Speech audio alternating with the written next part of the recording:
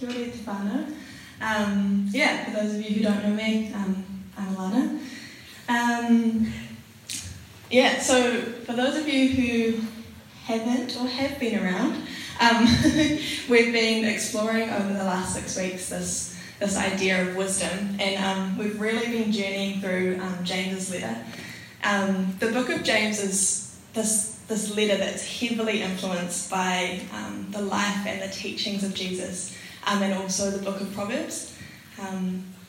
Through this letter, James explores what it looks like to follow Jesus and to live a life shaped by wisdom. The overarching theme being that wisdom is both action and truth, faith and deeds.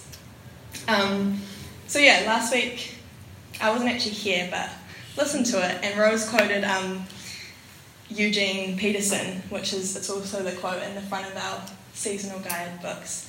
And I'm just going to quote it again because I think it's a beautiful segue of where we've been and where we'll head into tonight. So it says this: wisdom is not primarily knowing the truth, although it certainly includes that. It is skill in living. For what good is the truth if we don't know how to live it? What good is an intention if we can't sustain it? Prayer is always foundational to wisdom.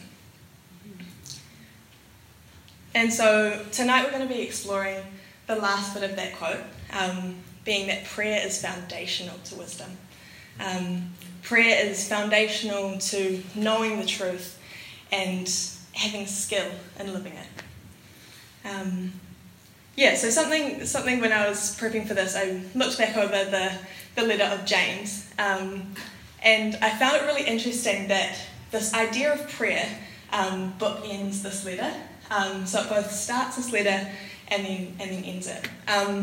So the part that I guess was in the lectionary / our seasonal guidebooks is the end part. But we're just going to jump back quickly and see what James says at the start. So chapter 1, man, I feel so out of breath, eh? I need to take a moment. My heart's just like, okay. Just like, I think I'm just real expectant, for like God to meet us. I think my heart is just like, real expectant for God to meet us here. So James starts with chapter 1, verses 4 to 6, and says this: let perseverance finish its work, so that you may be mature and complete, not lacking anything. If any of you lacks wisdom, you should ask God, who gives generously to all without finding fault, and it will be given to you. But when you ask, you must believe and not doubt, because the one who doubts is like a wave of the sea, blown and tossed by the wind. So basically, this letter, all about wisdom, says if anyone lacks wisdom, ask. So, in other words, all of us who lack wisdom to know God and practice what it looks like to live out this knowing God, ask God in faith. Ask in faith that God will reveal God's self to us and that we will be transformed. Then we'll move to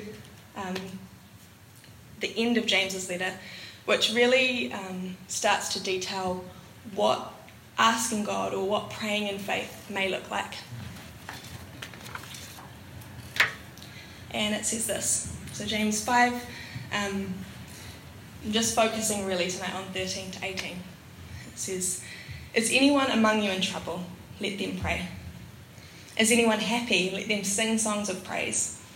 Is anyone among you sick? Let them call the elders of the church to pray over them and anoint them with oil in the name of the Lord. And the prayer offered in faith will make the sick person well. The Lord will raise them up. If they have sinned, they will be forgiven. Therefore, confess your sins to each other and pray for each other so that you may be healed. The prayer of a righteous person is powerful and effective.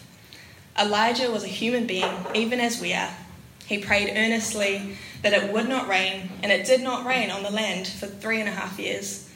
Again he prayed, and the heavens gave rain, and the earth produced its crops. So in this passage, prayer is mentioned a lot. And something when I was looking back, looking at the, Greek translation of a lot of these words, something I found super interesting is that there's 3 different Greek words for prayer that are mentioned in this passage. So 2 of them, which are only mentioned once each, are talking about like this petitioning God, or out of a recognizing of a need or a lack, asking God. And I think that's probably often the thought of prayer that I have anyway. And then there's this other word for prayer, which is actually the one that's dominantly referenced. It's mentioned 5 times in this passage. And the Greek word is proseuchomai, which talks about this exchange. It's not this one-way thing or a passive thing, but it's this spending time, this exchange of human desires, our wishes, with God's desires and wishes.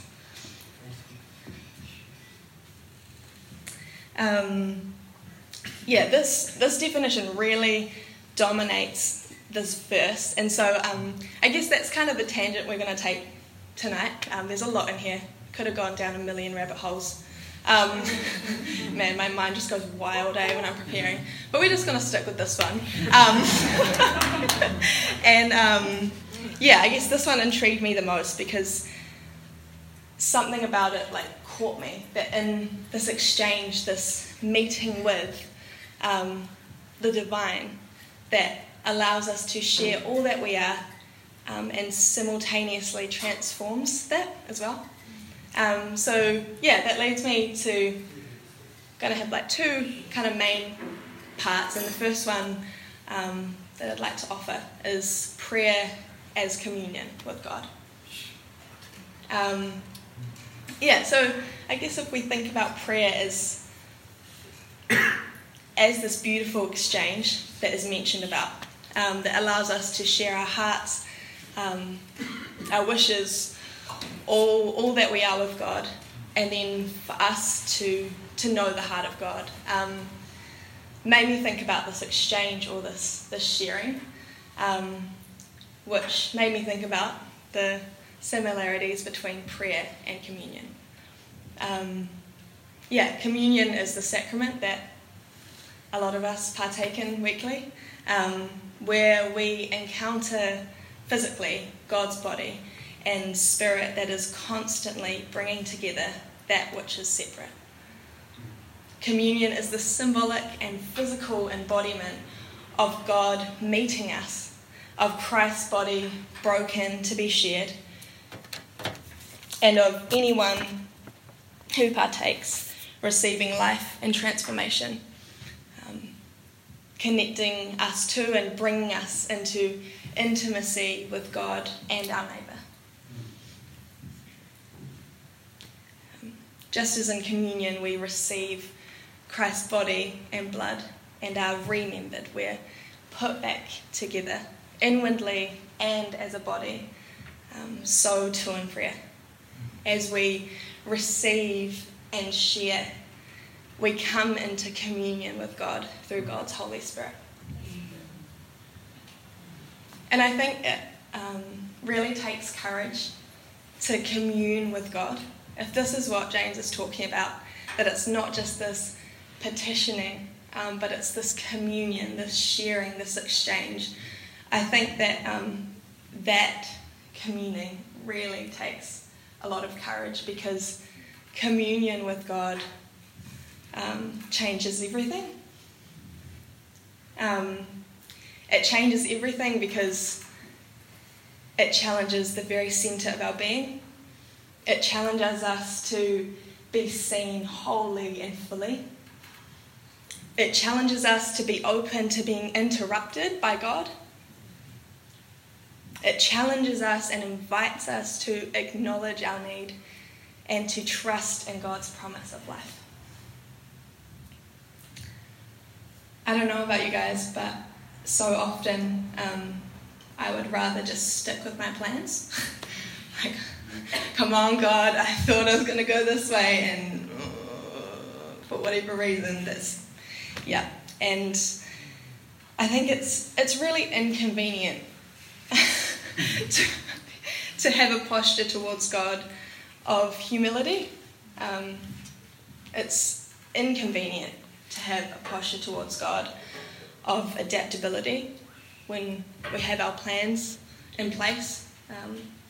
It's inconvenient to have a posture towards God of trust when sometimes, even if we want to move, it's so much easier to stay in the comfort of fear because at least I guess it's known.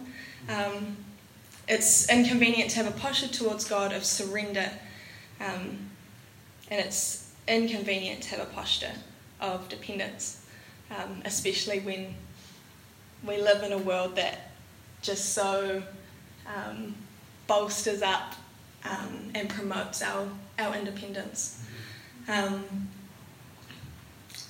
Prayer is inconvenient to the plans that we create, to our independence and to our pride.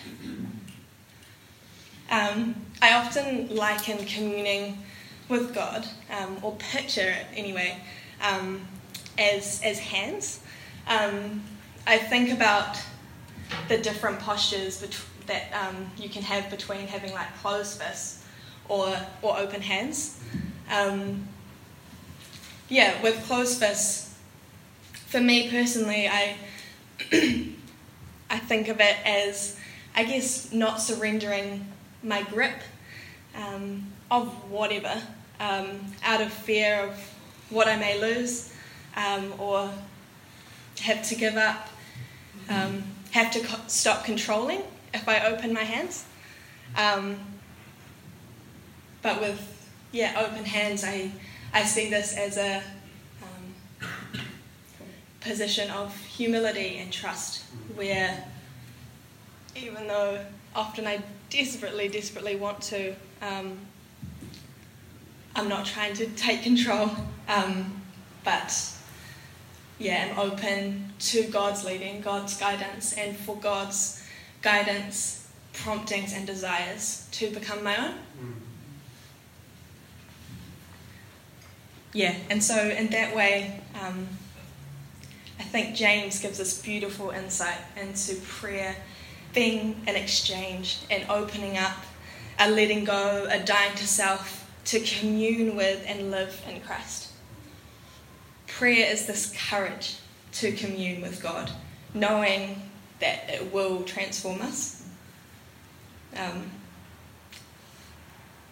really... speaking, I was talking to Alio about this earlier in the week, is that speaking for me is like a real test on my integrity. Like, do I actually do this? And so I guess I can say that I'm like, man, in no way is this me coming like as an expert, but this is just some ponderings and me trying to figure this out as we figure this out together. And I guess personally I'm trying to step into that courage of learning what it means to live with open hands.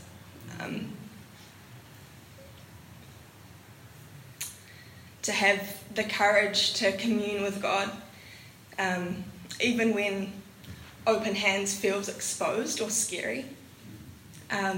We read throughout Scripture and see through Jesus' life that this is what God longs for everyone and everything to be in communion with God. Because there in communion with God, there is death of self and all those things, but there in communion with God is also resurrection life. And it's this that is worth having courage for. Resurrection life, not just for me or for you, but for the world to be remembered and brought into unity with our Creator and with all that presides here.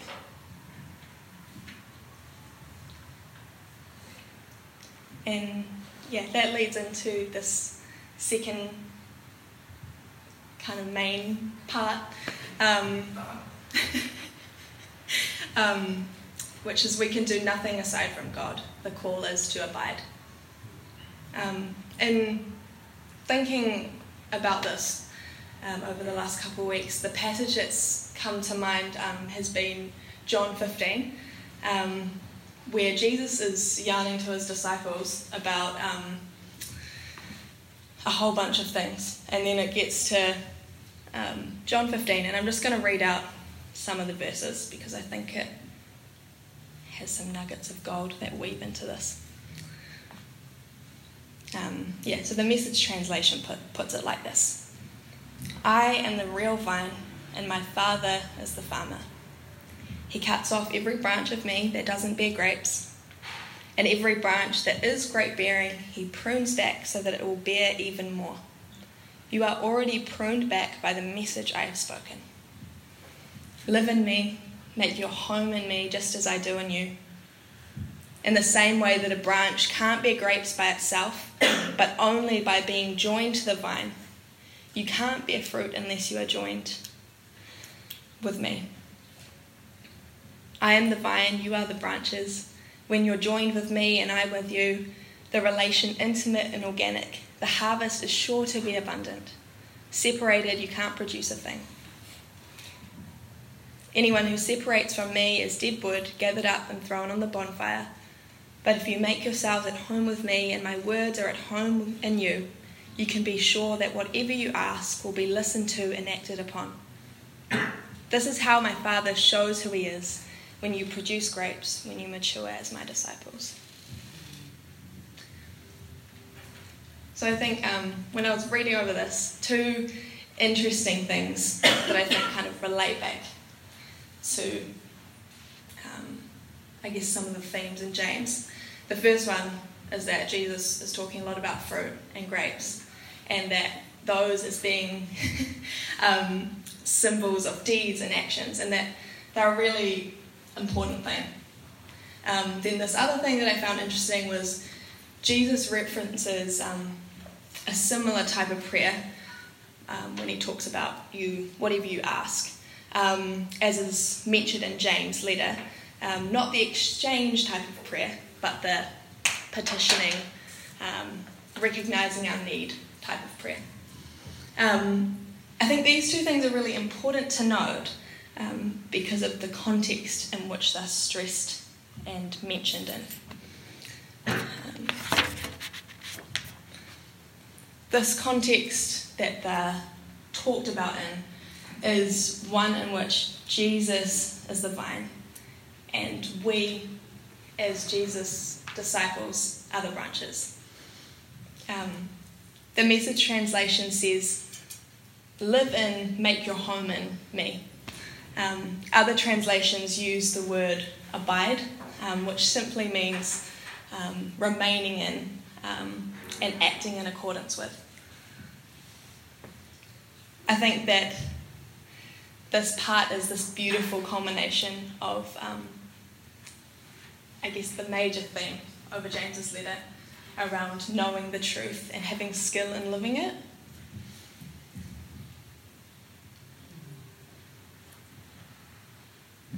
I believe that Jesus here is really encouraging, and that with all that we are, our deeds, our petitioning prayer, our waking up, our going to bed, everything in life is all to be situated within the context of abiding and communing with God. Jesus said that we can't bear fruit aside from the vine. And I think that is this beautiful link with James's letter summing up this call to live a wise life.